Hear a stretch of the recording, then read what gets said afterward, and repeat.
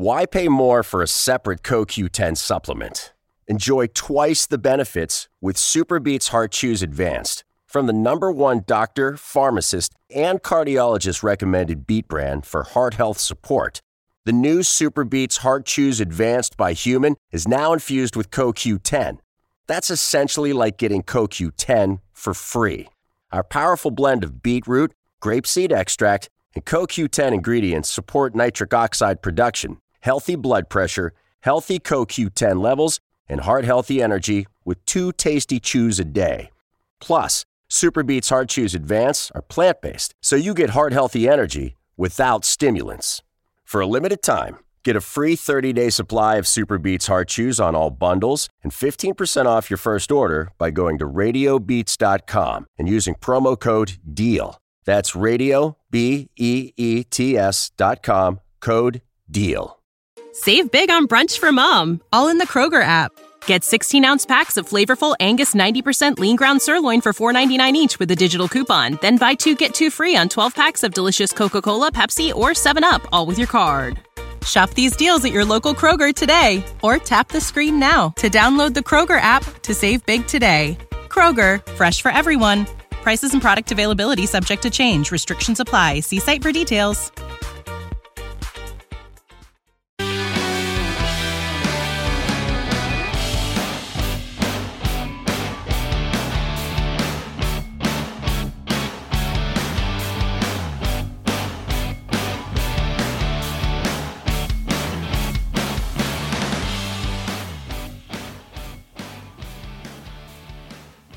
Hey, everybody. Good morning, good afternoon, good evening. Welcome to Beekeeping for Newbies. Well, we have a very exciting and special episode planned for today. We've got an exciting guest. This was actually not planned, as you know, if you listened to last week's episode. We were trying to get into things that you should do in the off season and all the things you have to do to get prepared for the upcoming spring. And, if you've got any borrowed equipment or if anybody gave you something free or you were at a yard sale and found a good deal on something, we were going to talk about all those things. But I had a unique opportunity to catch up with a gentleman whose videos I've watched on YouTube for years and whose content I've enjoyed for a long time. And I know thousands of other people have as well. So, folks, without further ado, I want to introduce you to Ian Stepler of Stepler Farms. Well, Ian, hey, thank you so very much for agreeing to be on the podcast today. As I've told you before, I'm a big fan of your YouTube channel, Canadian Beekeepers Blog. Been watching that for several years. And in fact, I've mentioned your channel on the podcast several times. So we're very excited to have you today. Yeah, well, thanks, Jeff. I'm happy to be here, too. Well, hey, if you would, if you can just take a couple of minutes here, just give us a little bit of a background on, how you got started in beekeeping, how long you've been doing it, what made you to kind of transition to commercial if it wasn't already a family thing, just anything you think might be useful to kind of give us some background on you and your operation. Sure. I think beekeeping, it might have come natural to me, but my story maybe kind of originates like a lot of beekeepers I hear and how they got into beekeeping, and that's just kind of I stumbled into it. Our family never has been involved with beekeeping. We're a farm family, cattle and grain farm, and the farm's going to have the centennial here this year. So we've been here for quite a while, very well established, but I don't have that that would be the first generation beekeeper, so we don't have that inherent beekeeping history within our family. So it's kind of new to the farm. I kind of got hooked with the beekeeping craft back when I was in university in the Diploma of Agriculture, and just kind of stumbled into this beekeeping course they offer at the university. Bought 4 hives, and that was 1999, and built up to 30 hives, lost them all except for one, and then reinvested into the business and kind of built it into part of the farm makeup itself. Just as the farm grew, and as my brothers come back to the farm to help manage operations, allowed us to focus on the grain, the cattle, and expand the bee farm. So it's been a good complement to the farm, growing from those 4 hives up to, I have 1,616 colonies in my winter shed right now. So it's become quite in some obsession and my full-time job, really. Wow. That's 1,660. So when it comes around time to, like springtime and you're coming out of the winter and you're ramping things up, I mean, obviously you have a certain percentage of dead outs and those that didn't make it through the winter, but What's your like spring full strength numbers? I mean, I'm assuming you break off some nukes and you keep a few, create some additional production colonies. But do you kind of hover in that 1,600 range, or does it keep growing every year? Or? Yeah, that's a really good question. You'll notice when you talk to most commercial beekeepers, they don't really know how many hives they have. And there's a reason. Like when I was a hobby beekeeper, when I was a smaller operator growing, I knew, he said, how many hives you have? Well, I have 151 and a half colonies, because I knew exactly what I had and I had track of everything. But you get a lot larger, and especially when you implement practices of beekeeping like what I have, it's hard to really pin down exactly what you have because it's always in flux. You have your colonies going to winter. So right now is a good time to peg how many colonies I have because I have them counted because they're stacked in rows and everything. But once spring comes out, you start accumulating losses. You also start identifying hives that are failing. And then you start taking some of the hives that you built the previous year and incorporating them into the system to replace those dead outs. And it becomes just a revolving cycle. So how many hives do I have? I have 1,616 in there right now. Maybe through the worst part of spring before we start building again, it'll go down to 1,200 hives, and then we'll build it back up to 1,800 and 1,900 hives, and just kind of continual flux back and forth. I like to peg a number for easy math at 1,500. So it's just kind of very dynamic in that nature. Yeah. Sure. No, that makes sense. Now, Are you? I'm assuming you probably do a little bit of everything. I know we had a good discussion earlier about some queen rearing and some of the things that Carrie's doing for you there in the shop. And in my mind, I always see, okay, well, we're gonna create our queens. We're gonna set up new nukes. The nukes are going to support our production colonies. Are you? Do you have a full? I know you do honey extraction, but are you doing like Steppler Farms, honey where people drop by and you're doing retail sales of honey, or are you doing kind of bulk with it? What types of things, I guess, are you doing to sort of, that comprise the whole business and everything that you do to make it, what it is? I'd say the main focus on our farm is strictly honey production. Like we're not into any type of pollination opportunities out here. We do sell bees when we have surplus, but the main focus of the farm is basically just self-sustaining our operations. So most of our work goes into building the queens, building the nukes, and most of that is used to incorporate into our business just to help sustain the youth within their operations and such. When we do have surplus, we do sell, and we do sell queen cells, and we do sell nukes. I have a bunch of nukes sold already, actually, because I'm anticipating a good spring. But we're just focusing on the operation itself, and we focus on the honey sales, which is bulk. So we do, there isn't a beekeeper I know that doesn't sell honey out of the honey house. So we do quite a bit of honey house sales to neighbors and to the local retail store and that. But most of our honey is sold through Bee Made, which is a packer of Western Canadian beekeepers. So we sell our name. So how many is it? There's about 350 of us beekeepers together in a cooperative, and we sell all of our honey, 100% Canadian honey, underneath the Bee Made brand. So we sell about 25 to 30 million pounds of honey right across the country into the States, Japan, Caribbean, and that. Most of the honey, private label honey in some of the big chain stores in Canada, I'd say a good portion of that is Bee Made honey. So we represent ourselves pretty seriously on the shelf. And I think it's doing pretty well. It's one thing about, I'll just kind of dive into just the marketing part of what we do. I'm selling my honey to a packer, but by selling my honey to a packer, which I am part of the cooperative, it just helps me keep that connection to my product in the drum, sold to the packer, onto the retail shelf. And it just adds another layer of connection to my product as it's being sold ultimately to the consumer. So it feels like my 350,000 pounds of honey I produce here every year, I feel like I'm able to market and follow the honey right to the producer at the very end. And there's a lot of beekeepers that sell in the open market and they lose that connection because they sell it to the broker and they don't see it after that fact. But I can see it. I can see it being packed. I can see it being marketed. I can see it on the shelf, and I can see the consumer grabbing that honey and using it. And I really appreciate that because I put a lot of pride behind my product. and a lot of energy. And I like to see my product represented on the shelf with the dignity it deserves, right? I know it's not being adulterated. I know it's not being mixed off. I know it's being sold to the consumer the way that I would be selling my own honey out of my honey house here. So things are working pretty well for us here. Yeah, that is really awesome. I mean, and I think about, when I think of things like that, I think about what great lessons that those pass along to our kids, to be able to say, hey, look, see all the hard work and look at everything we do every single day, and here's the end product. I think that's really cool.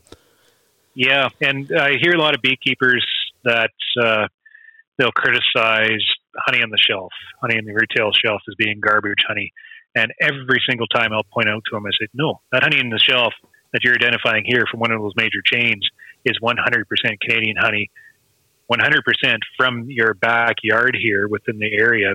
These retailers are displaying that product with the dignity it deserves. And if you have a problem with honey or how it's being displayed, you need to take it to your retailer and figure out what's going on and push that campaign forward. And I think that's one thing that Canada is doing a better job at right now, is providing more of traceability, or maybe that's not the right word, but the consumers are demanding quality, and they're not demanding, organics or anything like that, but they're demanding authenticity, and they're making sure that the products they buy on the shelf are actually what's being described in the label. And the retailers are hearing that, and they're then going and making sure they're sourcing products that can then meet that demand. And that's very important, I think, and that's driven from the consumer itself. And I think that attitude needs to be passed on and maybe adopted further down into other jurisdictions, like in the States maybe, or through other places in the world. It's ultimately the consumer that decides what should be on that shelf. And if we can provide them with that quality product, the consumer is going to be happy. So as beekeepers, instead of criticizing broadly based accusations like that, I think we need to be careful, and we need to be able to manage our own narrative and say, hey, yeah, you know what? You can buy local from the beekeeper, but also we can provide that local beekeeper product on the shelf and provide that same service to the consumers all the same. And we're proving that with BeeMade. We're doing that exactly with BeeMade. And that's one of the reasons why BeeMade's been able to hang on to their contracts right across Canada in these major chains, competing against this offshore crap coming in, just because a consumer is demanding authenticity, and we can guarantee that. Yeah. Now, I kind of strayed off your comment there a little bit, so take that with a grain of salt. Well, that's great. Honestly, we could probably have a 2-hour discussion on that topic alone, because it's a big deal. And with all of the, I don't want to say counterfeit, but you basically have entities throughout the world who've been banned from being able to export their honey into the U.S. because they're cheating, right? They're putting in corn syrup and other kinds of things to to fake the system so they can give us something that's inferior. And it's all about public trust. I mean, as soon as you lose the public trust, you lose your marketplace, and then you all of a sudden open up your marketplace to absolutely everybody else who doesn't care about public trust, right? And that's something we need to do as producers, is embrace that public trust and capitalize on it. So as soon as our cooperative, we're in just a unique position. We know we have 100% Canadian honey because we are Canadian beekeepers. We are marketing our honey, and we can market almost from the beehive right to the consumer on the retail shelf in these major chains. We have that ability to make that track. We're tapping into that public trust, and they're rewarding us for it. And it's a beautiful thing. And I think that's what more of agriculture needs to do. And I'm not saying that the United States should just be only U.S. honey, or Japan is only Japan honey. I'm just saying, the product that we're producing, to make sure we can back it up with authenticity, so we can sell into markets like Japan. They know they're buying a wholesome Canadian product that hasn't been adulterated, that's been produced by that beekeeper over there, and then enjoy that product. Same down in the States, and vice versa. We can enjoy American products up here, knowing that, yes, this comes from those producers down there. We know how it has been produced, and all the steps involved in producing it, and we can enjoy that product up here too. So it's just being able to prove the authenticity and prove that the quality hasn't been adulterated. I think we're going to be able to tap into a much larger thing than we can really appreciate. Absolutely. I couldn't agree more. I think you hit the nail on the head across multiple aspects of that, without a doubt. Well, now, and the great thing too is that my number 2 listener group is Canada as a country. So it's good to, again, having you on is great because we do have a lot of listeners up there.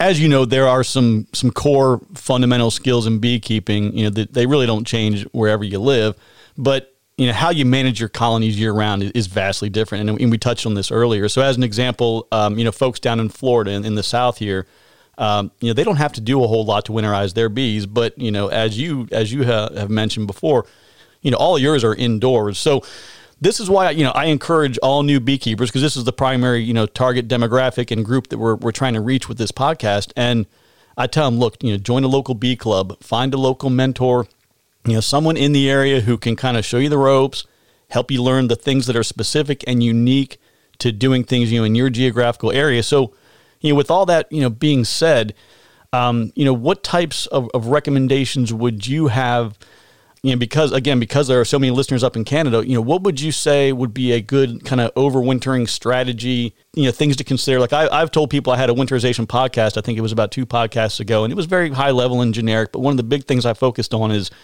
wet bees are dead bees. If you allow condensation to get into the hives, drips down on the bees, they get wet, they get cold, and they die. But from your perspective, you're in the cold, and I personally, I'm thinking honestly, in a few years, maybe moving up to Montana or getting, probably closer to you all. So what types of things do the beekeepers in Canada, in the northern U.S., or any cold climate, what are the considerations that you guys have to take that might be unique and different from the folks in the South? Yeah, that's a pretty loaded question. I think what I'll start with is, a guy you should talk to, a very interesting fellow, Corey Stevens. He's a VSH producer out of Missouri. And he told me one time, just within his breeding program, he says when they're working through pulling out traits that are favorable and stuff like that, he said there's no advantages or disadvantages, there's trade-offs. And so you got to look at everything as being a trade-off. You're going to gain something, you're going to lose something. You're going to lose something, you're going to gain something. So he says you just got to be able to balance those trade-offs to achieve something that's desirable and something that's workable for you. So when we kind of look at how we want to manage our bees to manage the conditions that are around us, we have to acknowledge that we have to focus on all these advantages, but we also have to focus on the disadvantages. What balance kind of fits the skew, right? So I'm looking at my area in southern Manitoba, and what do we have here? We have long, cold, snowy, windy winters, and that makes just about an impossible environment to winter bees outside, but not, because I know a lot of beekeepers who winter outside, right? So they set themselves up appropriately. But as a beekeeper, I'm identifying all these disadvantages and trying to manage those. So what I've done is I've taken my bees and removed them from the external climate, all those conditions, and I moved them inside to shield them from that. A very effective strategy to move them inside. But because I did that, also now I have this whole big heap of problems that are associated with that. Even though, I've managed all those other disadvantages, the trade-off was now I have those other heap of disadvantages I now have to deal with. So I just have to kind of balance the whole act, whether or not that my management practice is actually beneficial or not beneficial. The guys who winter outside right now, they don't feel that managing indoors is beneficial because they just don't want to manage those other sets of problems that it is influenced onto them. So I guess what I'm saying is very specific. The way we manage our bees are not only specific to the area and environment around us, but it's very specific to us. How do we want to manage these bees? How do we want to approach these challenges and then work through all these issues to be able to be successful in their craft? So it's a hard answer to, answer. You can't really outright answer it because there is no answer. Just how do you approach the situation of wintering? So when I'm looking at this winter, it's cold, windy, snowy. I remove them from those conditions. I'm moving them indoors, and that provides them in a little bit more of a static environment, very consistent. So I'm targeting consistency. I'm targeting the temperature within the hive, like 4 degrees seems to be that magical number where the bees consume, or I guess you could say the most efficient at wintering throughout. And it also sets up the environment where the bees can set themselves up in this state of trance. because there's not a lot of variability. They can just set themselves up into this cluster and just kind of zone out for a couple of months and help prolong their life until it gets into spring. And it provides a huge advantage that way. I think outweighs more of the disadvantages. By bringing them inside like that now, I have to monitor the conditions in that shed. So it has to be 4 degrees, like I said. I have to provide air exchange to remove humidity because we don't want it too humid inside, and CO2. CO2 is very debatable, but just managing those conditions. The biggest problem probably is keeping them cool enough. Managing indoors is we kind of approach the complete opposite strategy as managing outside. You think about managing outside, you're trying to keep them warm, you're packing them up, you're trying to reduce that heat loss and helping them conserve their energy. While managing indoors, all of a sudden we have to think it completely opposite. We have to keep them cool. We have to keep them in a state where they're not too active and not consuming too much, and trying to keep them in their box, because if it gets too warm, they'll start leaving their box and have high losses. So, it's completely opposite. So we do that by using the advantage we have through winter is this cold, consistent air temperature outside. We just pump that cold air through the shed to try to pull that temperature down in the shed to maintain those very static conditions. Like, we've had a cold winter so far. I'm just looking outside and we're in another snowstorm, windy as heck. It's not that cold, but the end of tomorrow night it's going to be minus 30 again. It's been a very cold winter. That shed, I'm pumping air through continuously, just ventilation. My minimum air exchange would be kind of like a table fan on medium. So there's always air coming through. It ramps up when the shed warms up so I can pull more hot air out. But those bees inside that shed can keep, I have a 40 by 45 shed, 12-foot ceiling, 1,616 colonies in there, and I can keep that shed at 4 degrees Celsius through minus 35 weather in a week-long process. It's just an amazing thing. Each and every one of these colonies are kicking off like 20 or 25 watts of heat energy at all times, and just a tremendous amount of energy. And that's what they use to heat themselves. And this is something that we have to manage now. We moved them indoors. It's you're trying to manage that heat now and keep them all calm and collected and cool inside the shed. So that's my approach. You take my approach and you try to transpose that onto somebody maybe in Alberta even. In Alberta, or let's say Montana. Let's say you're going to be keeping Montana, you try to mimic what I'm doing up here. You can do it very successfully, except you get warm spells through the winter, and that rise in temperature just makes it that much more difficult to keep your bees indoors. That trade-off is you got to manage that heat production in that shed. And if you can't do it without outdoor air temperature, you start having to realize you have to bring in other steps to cool the sheds down, like refrigeration. And it's down beekeepers in Idaho or Iowa and like that who are using potato cellars to winter some of the bees before they go to California. They have to use refrigeration units to be able to keep their bees cool. But that disadvantage doesn't outweigh the advantage that's being presented to them by moving them indoors, just by keeping them, shutting them down, keeping them kind of static, and just helping them prolong that long life bee as far as they can, as low activity as possible. So I hope that provides feedback that you're looking for. No, it does. There's a lot more moving parts to it than I thought in my mind. In my mind, it's, you've got a forklift, we're rolling them in, we're going to set them in here, we pull away, we drive off and just come back in the spring. I mean, not quite that simple, but, relatively, set it and forget it kind of thing. But obviously, like you said, there's a lot of active monitoring, a lot of that goes into it even with that approach, right? It's not going to be like a easier way to go. And indoor beekeeping doesn't mean, a lot of beekeepers will get the misimpression that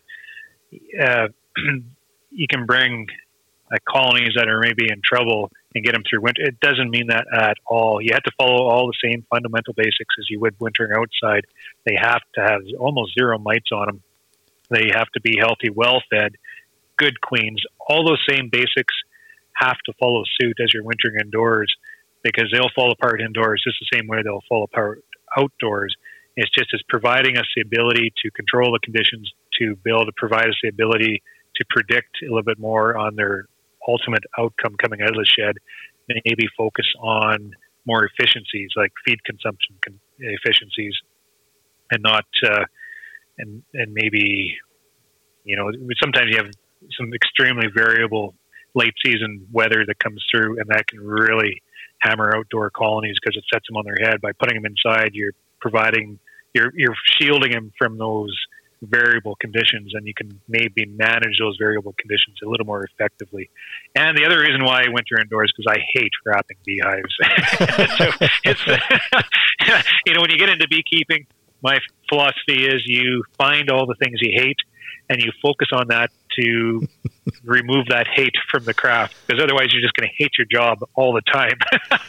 So wrapping beehives is one of the jobs I hated, because you're always, on the farm we're busy. So I always left the wrapping till the end of the job. And it's always either snowing or half raining, and you're cold and your fingers are frozen, and you're trying to wrap these colonies up, and mice get into your wrap and make a mess, and it stinks, and bees are cranky, and they're still, even though it's cold, they're coming out and nipping you at the face. It's just miserable job, I much rather go with my easy loader, go pick them up, put them on the truck, forklift them into a row, close the door, and be done with it already. So there's a lot of reasons why we choose our certain management practices, and like I said earlier, some of those reasons are personal. So we just deal things the way we see most appropriate. That's so funny, and I tell people all the time, I say, if you hear people who are, large scale commercial operations talking about the way they do things, it's great informational. It's good to know. It's good to understand their perspective, lots of information they can provide. But just keep in mind too, that not everything that you are going to do is going to be the same thing they're going to do, and vice versa. The idea of going and wrapping 1,600 colonies, that's pretty laborious. That's pretty time intensive. So, I always tell people, just because it works in one scenario doesn't mean it's going to work for you. Hey, everyone. Thank you for listening. I hope that you're enjoying the show and are finding the information to be useful and valuable. In order to help keep the lights on, we do need to take a quick commercial break. Thank you so very much for hanging in there, and I appreciate you. We will be right back.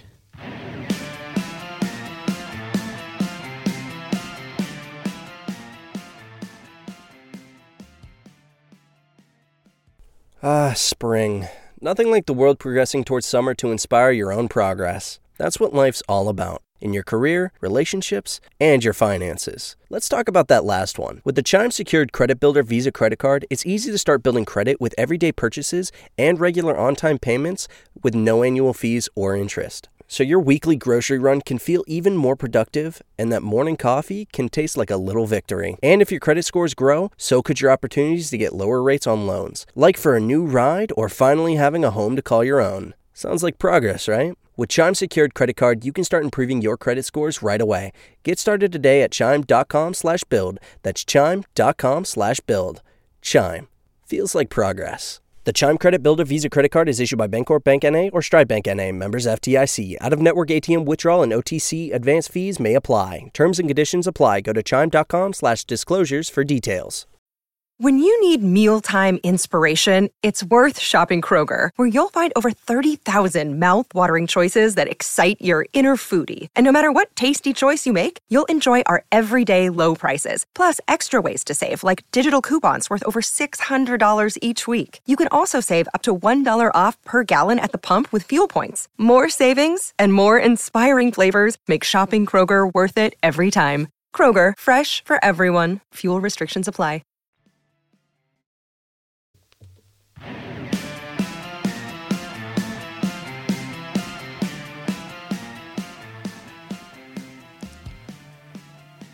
All right, everyone, welcome back, and thank you for staying with us today. As always, feel free to reach out if you have any questions or comments. I always enjoy hearing about your experiences, answering questions, and learning more about the challenges you're facing in different parts of the world. So please keep them coming. It's Jeff at beekeepingfornewbies.com. Now let's get back to the show on the Beekeeping for Newbies radio network. Okay, that's not a real thing, but I'm trying to make it sound more official, so just play along, all right? Thanks a lot. Now, you're overwintering in single 10-frame deeps, right? Yeah. Okay. Yeah, and nukes. I have some 5-frame and 6-frame nukes in the shed also. Gotcha. Okay. Well, you touched on something that leads me into the next topic I wanted to get into with you, but you mentioned, hey, these bees got to be healthy. Varroa counts, mite counts have to be low. Disease, absolutely. Yeah, with disease and what they refer to, IPM or integrated pest management in the beekeeping world. Everybody's heard of Varroa and treatments like Apivar and oxalic acid and so forth. And, I'm always contending with, the small hive beetle and wax moth. And, there's always something, but, American foul brood, European foul brood, chalk brood, nosema, the list goes on. And what I would ask of you is, what's the biggest kind of pest issue that you're dealing with up in Canada? And what recommendations would you have to newer beekeepers? We try to teach them early on, here's what normal looks like.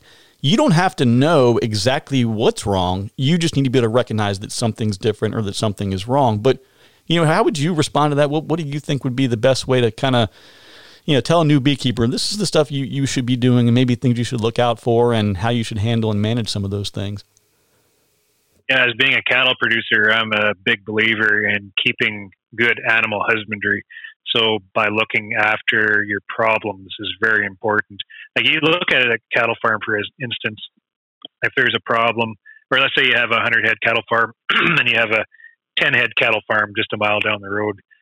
What happens on that 10-head cattle farm or what happens on that 100-head cattle farm doesn't really influence each other very much because they're very contained within their separate little operations. So the management between those two practices doesn't really matter to each other, but in beekeeping it does, because we have to appreciate that our bees fly and the bees are opportunists. So they'll go and they'll tap in for some, it just shows you how precious the honey resource is to bees, because they'll go through great lengths and take tremendous risk to rob it out of a dying sickly colony to bring it back to their own, ultimately infecting their own colony just to get their fingers on those resources, And that is just it. When you have a colony that is suffering or maybe failing because of disease, it leaves the opportunity open for other colonies within a 2-mile radius or however far they'll fly to go into that colony, rob out the resources, but then take all that problem and spread it out to all the rest of the colonies around them.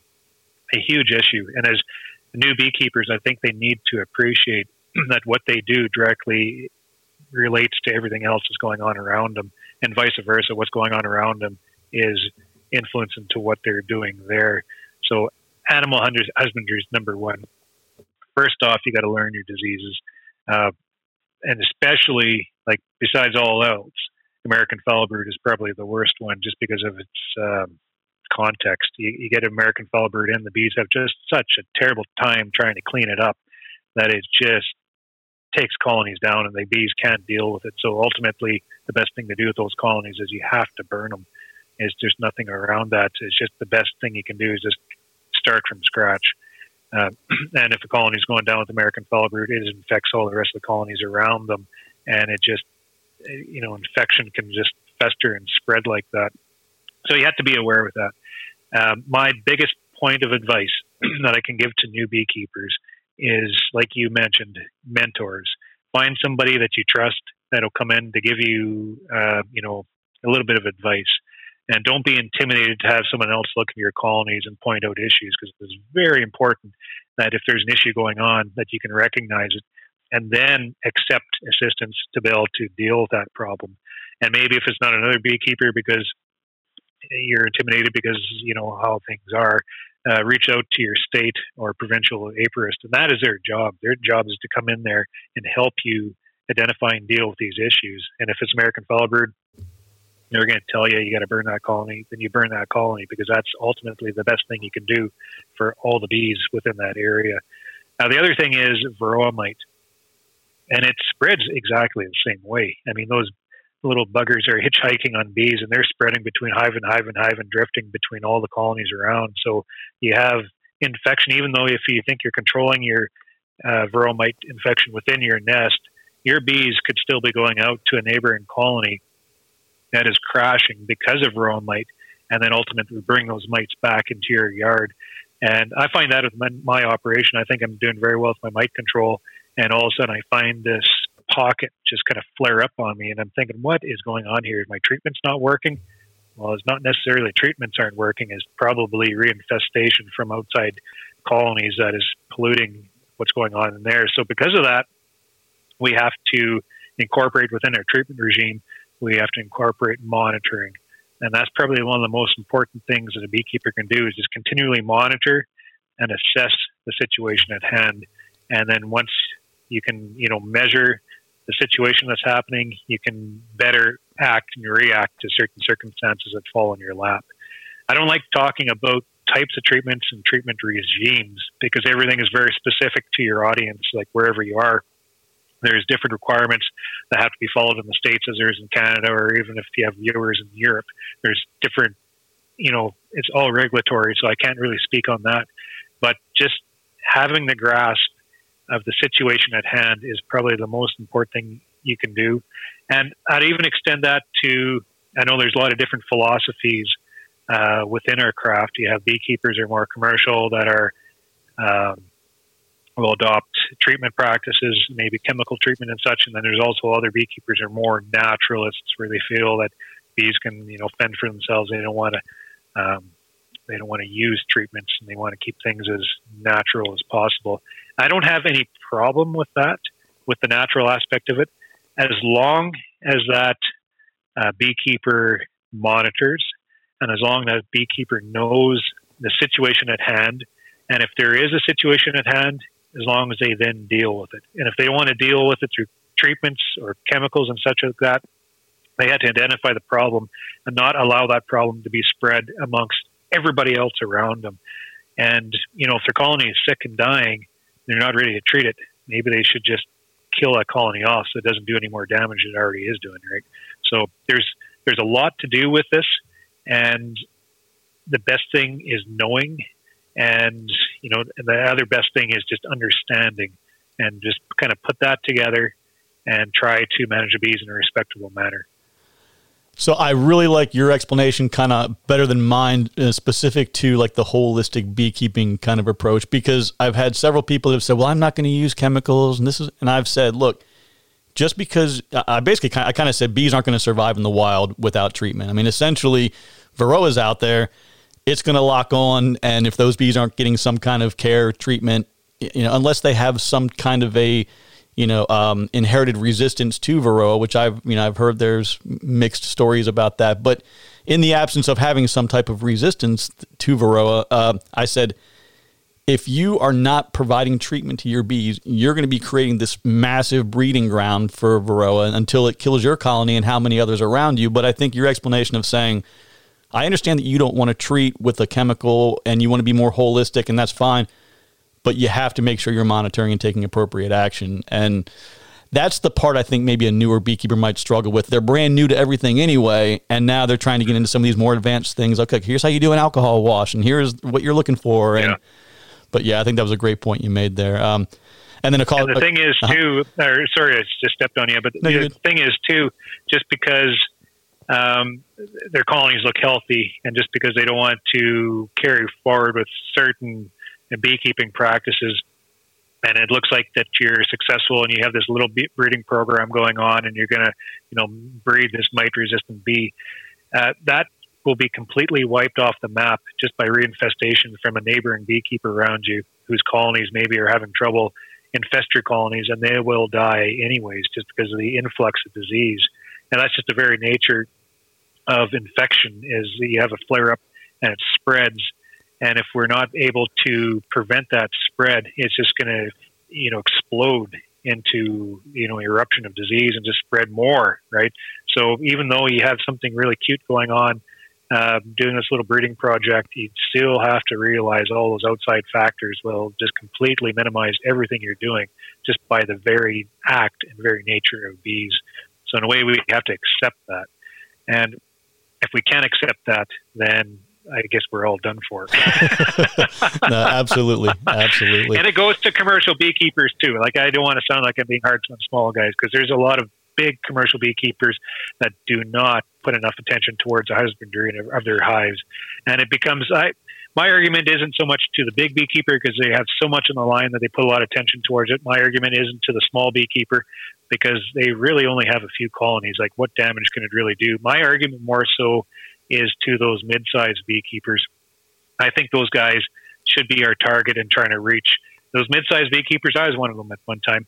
You used to have 10 hives. Now you're growing to 250 hives. You have a job on the side. You have all this work to do.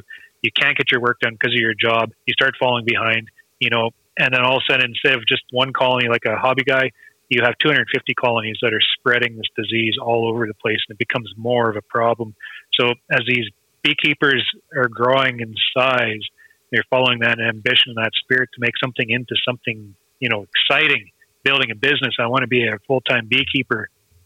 Oh, they have such a hard time making that transition because I can't spend enough time with those colonies as they build that workload out because they have that supplement job on the hand, and things just absolutely fall apart on them because they're not on top of husbandry. So as those beekeepers, we have to target them, and we have to send a message out to you guys that as you're building that operation, keep on top of that husbandry. That is job number one. Because if you can't control your husbandry, not only are you going to be a problem to everybody else around you, but you are going to completely fail as an operation, and you won't be able to stage out into something more exciting than what you built there. So that's just my message to beekeepers. We got to be careful on pegging demographics like that, right? Sure. Because it's a problem for everybody. But at the same time, we have to focus in on what is the actual issue here. It's not the hobby beekeeper. I mean, seriously, it's the guys that just don't have the time to be able to put into their colonies and look after the issue. We have to make sure we look after husbandry. Job number one is husbandry of our hives. Great point. Absolutely. It's funny how, as you're talking, I can see like 4 or 5 other things that keep popping up, and I'm like, okay, I gotta rein this in, or we'll be here all day. We are beekeepers. We tend to talk and talk and talk. It's funny. I'm mentoring a gentleman who's local, and we got on the phone the other day, and I took one deep breath, and I think I talked for about 25 minutes straight, and I got to the end, and I was like, I'm sorry, man, I get a little excited about this. So it happens. Yeah. I make a rule because I'm on YouTube now, and I have a lot of exposure, I guess. And guys will phone me, and I used to pick up the phone and then just kill an hour and a half, 2 hours. And I was like, I can't do this. So I make a rule to myself now that I can't pick that phone up. Even though I want to, and even though I want to be polite and talk to beekeepers, I can't do it because it just kills my day. So I say, okay, guys, I'm not talking to you on the phone. Give me an email.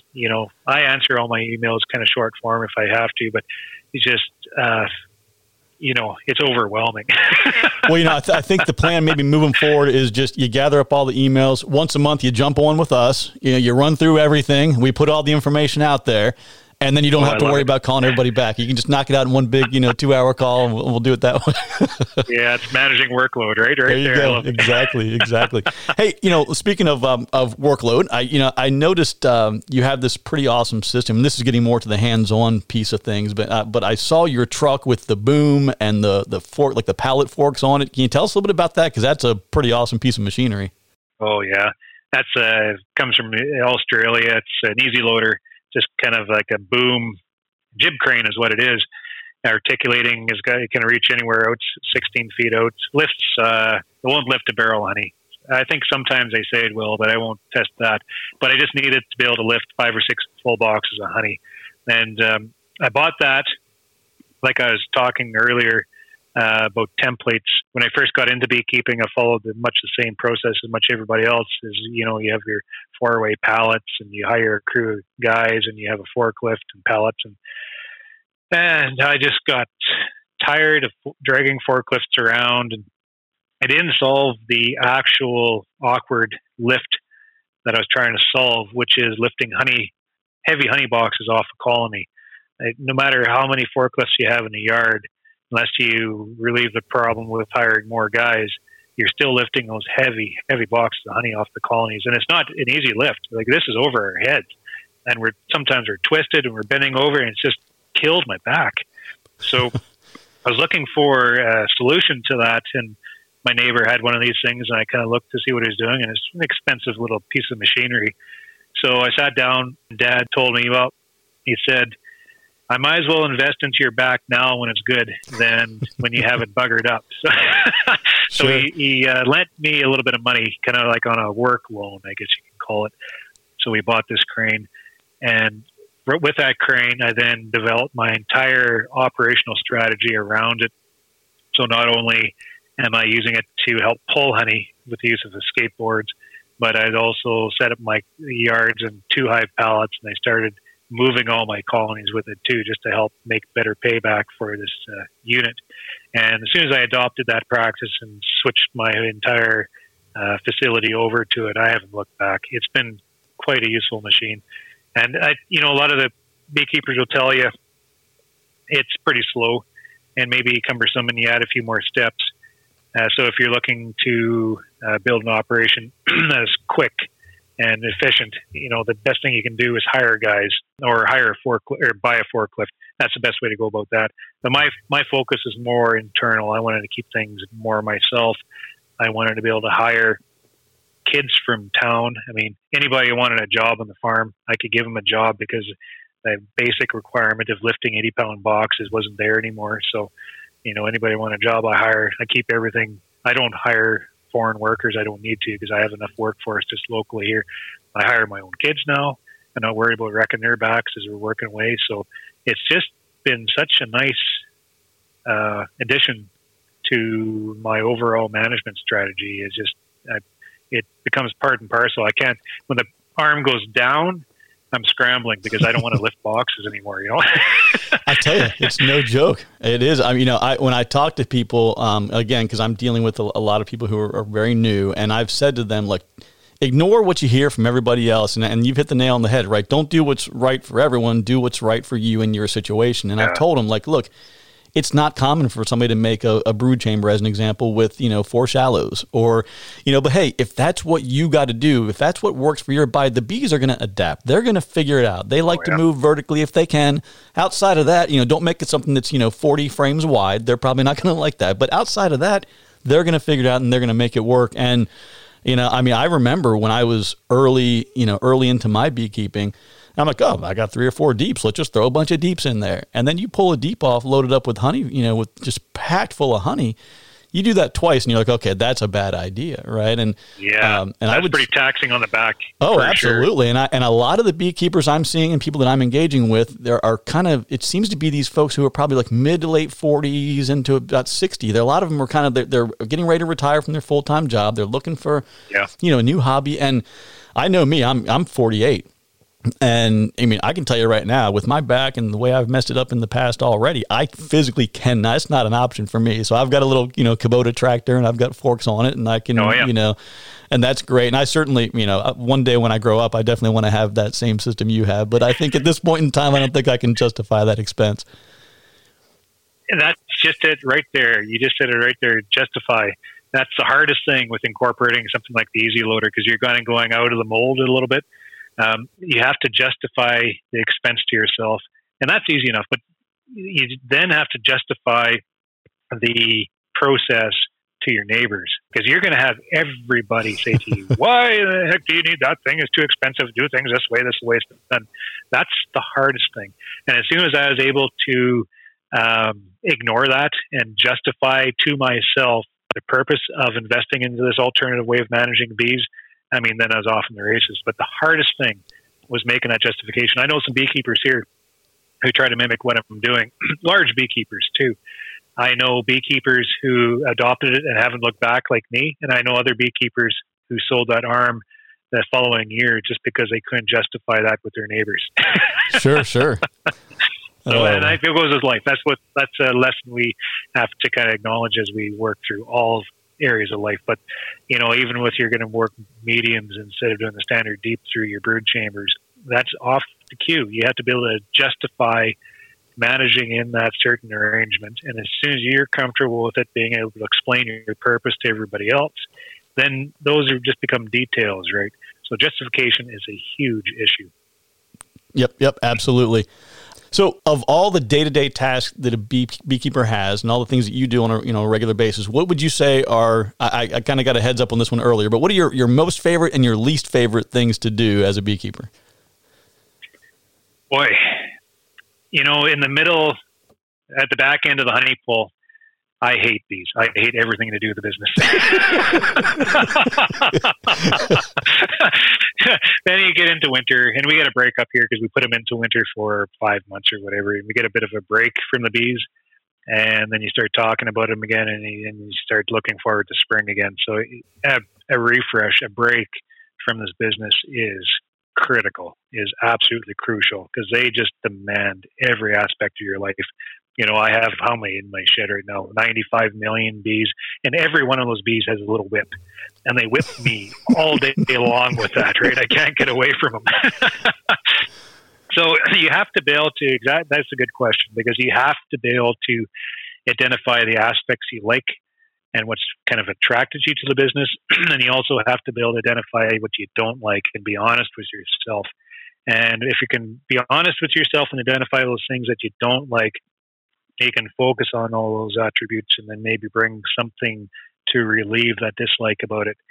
And the more things you can take away that you don't like, just adds that much more pleasure to your overall management of the business. So, and that comes as you evolve through the business. Like what I liked and disliked when I had 500 hives is a lot different now than I have 1,600 colonies going on now, because everything, the art of beekeeping is the same, but the processes are a lot different. So you start layering different processes, different demands, restraints, rewards, and all that is a lot different. But right now, I think what I don't like, I hate robbing bees with a passion. If I could raise breed little bees that didn't rob, that'd be a much happier beekeeper. I hate robbing bees. I go through a lot, especially when you have a yard that's too close to the honey house and the guys leave the door open. It's like, you get punished for it, and the workers get punished. And then as soon as robbing season starts, we have a pretty intense honey flow through the first part of summer, so we can get away with a lot of things up here, leave the doors open or whatever. Just manage bees a lot differently when bees aren't robbing. But as soon as the honey flow slows down a bit and they step into that winter hoardy spirit and start robbing, you start following rules and you start making sure things are done a certain way. Otherwise, those little bastards will punish you. So, pulling honey, you got to be quick in the yards. I would use skateboards, which leaves a stack of unprotected boxes on top, so you have cracks. Either you tape them up or cover them up to make sure the bees don't take that honey back. Just that constant battle of robbing. Ooh, I hate that. The one thing I do like about beekeeping is one thing that's probably kept me in this business is just this unique connection it provides me to the environment, I guess. I wouldn't call myself an environmentalist, but being tied directly to agriculture, like we are a substantial farm here, we're very conservation-minded is what I mean. Just our landscape is extremely variable with hills and valleys. We have some flat land that has sensitive type, salty type muskeg lands, and we manage our property according to its type. And we're very focused on the management of our soils, because the soils that provide us our livelihood. One thing I like about the bees is it allows us to tap into the conservation,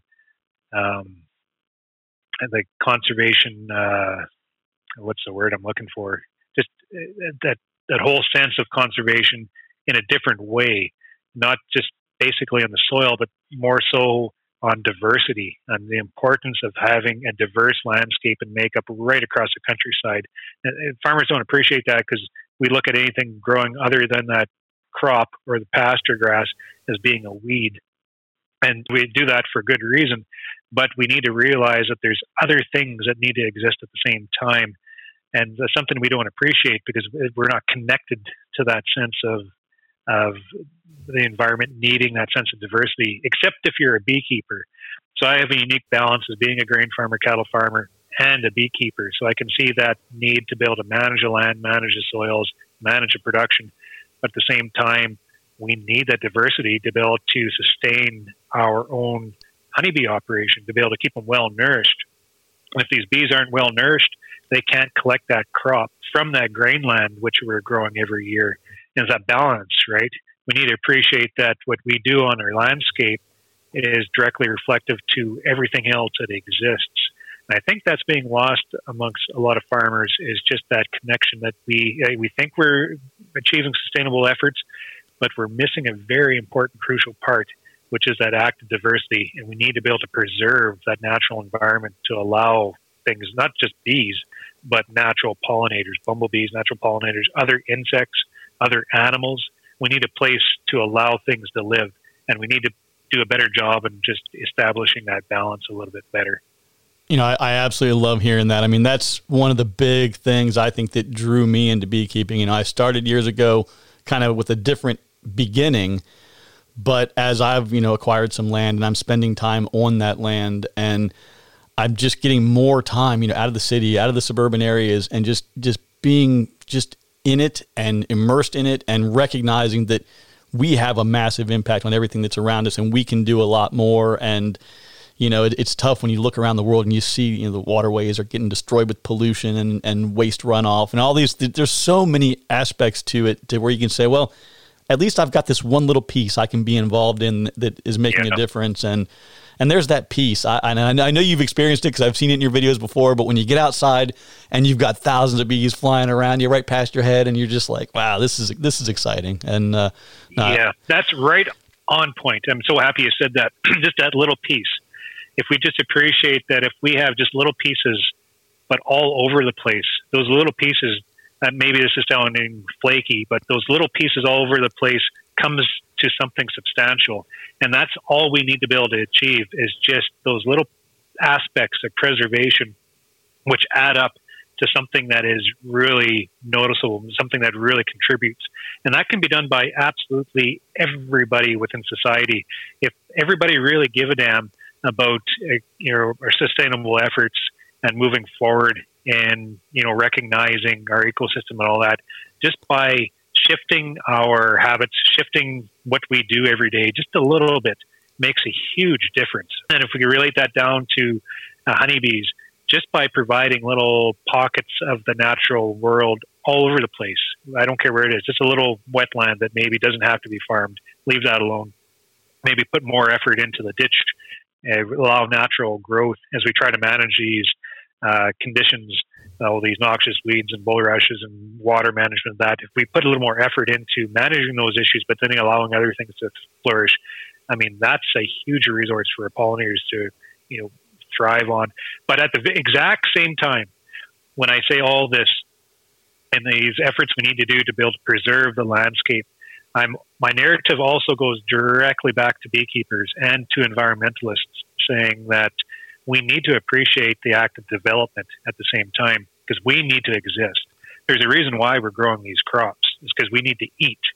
And we don't need, but we want all these luxuries in life. So we have this act of development as we, develop our societies and live. So we need to be able to allow development to happen.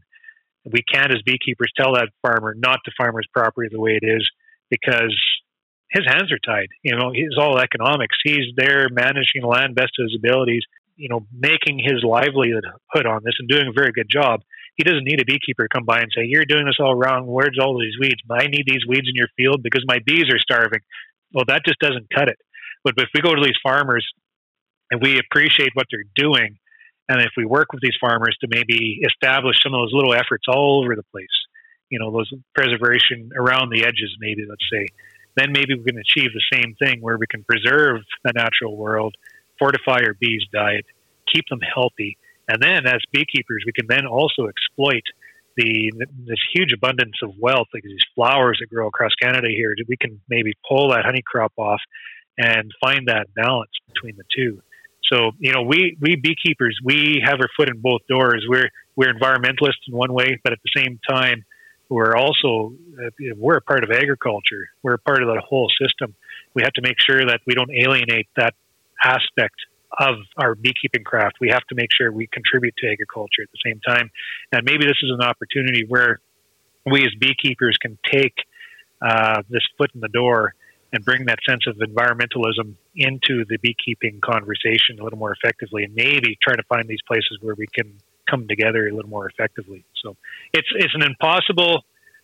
You look at my farm and I'm trying to balance this whole issue, and I'll never achieve it because there's always pressures on the grain side and development, and there's always pressures on the honeybee side where I have to respect that development, but we still need to sustain operations. And how can I manage my grain farm in certain ways within these constraints without like hopping on that sprayer, the 120-foot boom, and killing all the bugs within the landscape, right? How do I do that? Well, it doesn't mean that I don't do that. It means maybe I should do an extra few steps to mitigate the risks that action would put on the natural environment, aka my bees. There's certain things, certain practices, certain strategies we can adopt to maybe help mitigate these issues, to help us come closer together and manage this impossible issue that we're faced with right now. No, amen. I mean, I think maybe you missed your calling. I think you could have been like a global agricultural advocate. I think you really, you hit the nail on the head. I mean, there's so many things there that are just, as you're talking, I'm nodding. Yes, yes, yes. So now that's, and it's a tough thing to convey because you don't want to sound flaky in one hand, and you don't want to sound like a cold-hearted developer on the other hand. It's an impossible, like you can't have the best of both worlds. But like a business owner, there's no such thing as business personal life balance. It's a lie. You're always weighted to look after that business. The business controls your life, even though you want to pretend you have that balance of family. You got to be able to identify and then manage things accordingly to sustain things going forward. And for me, like for business wise, I'm weighted 75% towards business and everything I'm doing here, and I only carve out 25% for myself and the family. That is what it has to be. That's what allows me to work, move forward. It's not a balance, but it's acceptable with my family. It's just the way it is. It's not a balance, but it's how I'm sustaining myself moving forward. And we might have to do the same thing as we recognize these issues within development and within the natural world. Is we're not going to be able to achieve that perfect balance. We're not going to be able to claim that imbalance that favors us. Maybe we can find pieces here and there that maybe favor us this way, maybe favors them that way. And when we bring it all together, then it becomes a workable format. Without a doubt. Absolutely. It's that constant balancing act. And I agree. So one final, I feel like we could probably, go for another hour or so. I don't want to do that to you or I both, but one final question for you, Ian, is, any parting words of wisdom, right? You got brand new beekeepers out there. And I would say right now we're going into my second season of the podcast. So we have people who were listening all last year and they're getting ready to start out this year. There were a few of them that jumped the gun. There are a few of them that are on the fence. What would you say as sort of any words of wisdom, but primarily like hey, no matter what you do, never do this, always do this, whatever you can think of that might help them to kind of get off the fence and make the commitment and just give it a shot, or anything you can think of? Yeah. One thing right off the start, and maybe a little more applied. This would be a conversation geared more applied, maybe to more of your question. As any beekeeper, it doesn't matter if you're a small beekeeper or a large beekeeper. The best thing you can do as a beekeeper is, my advice is to build your bees and buy your boxes. And what that means is, if you're going to invest money, make sure you invest money into something tangible, something that you can grab a hold of, something that you can sell. I see way too many times beekeepers that get that bug, that ambitious spirit, and it leads them into thinking they want to be this beekeeper, and they go and invest, let's say, $50,000 into a whole bunch of bees because they want to be a 100-hive beekeeper or something like that. So they buy all these bees, but they don't have the facility to support that, nor do they have the know-how to be able to sustain those operations, and those bees die. And I hope they didn't have a loan against it, but if they do, all of a sudden they have this payment to make on nothing, right? Except for empty boxes. So my piece of advice to beekeepers getting into the business, or maybe growing their business, is if you're going to invest your money, build the equipment, build the facility, invest your money into building the structure of your business, and then build your bees. Like, buy your facility, build your bees. And what that does is kind of measures your growth to your own capability.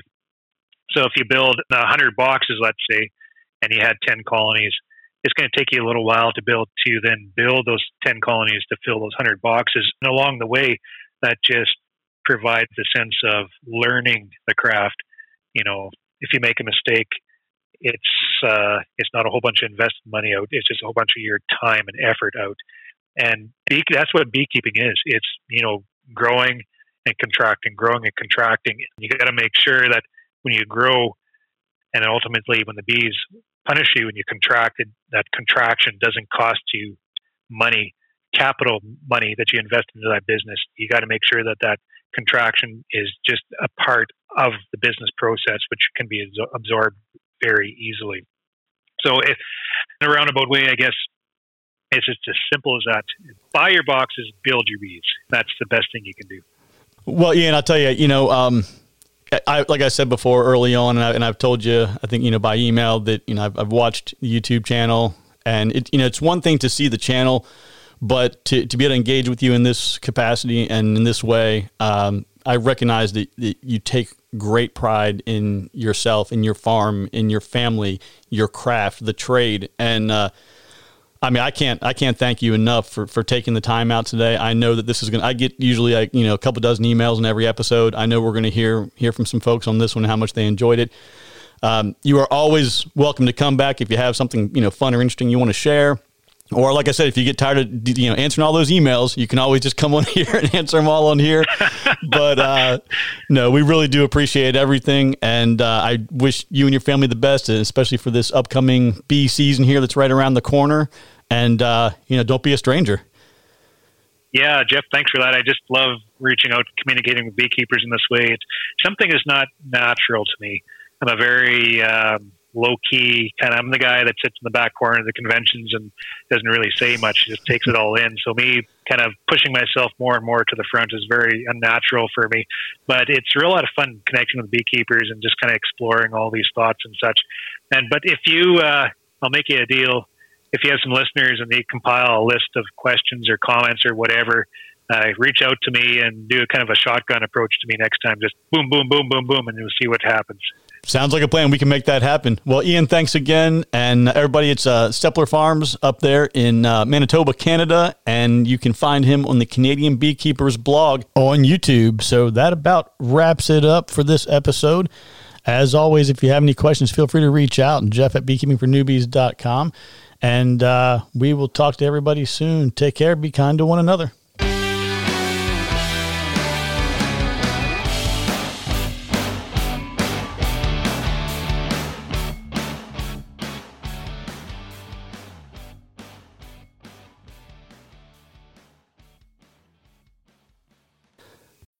When you need mealtime inspiration, it's worth shopping Kroger, where you'll find over 30,000 mouth-watering choices that excite your inner foodie. And no matter what tasty choice you make, you'll enjoy our everyday low prices, plus extra ways to save, like digital coupons worth over $600 each week. You can also save up to $1 off per gallon at the pump with fuel points. More savings and more inspiring flavors make shopping Kroger worth it every time. Kroger, fresh for everyone. Fuel restrictions apply.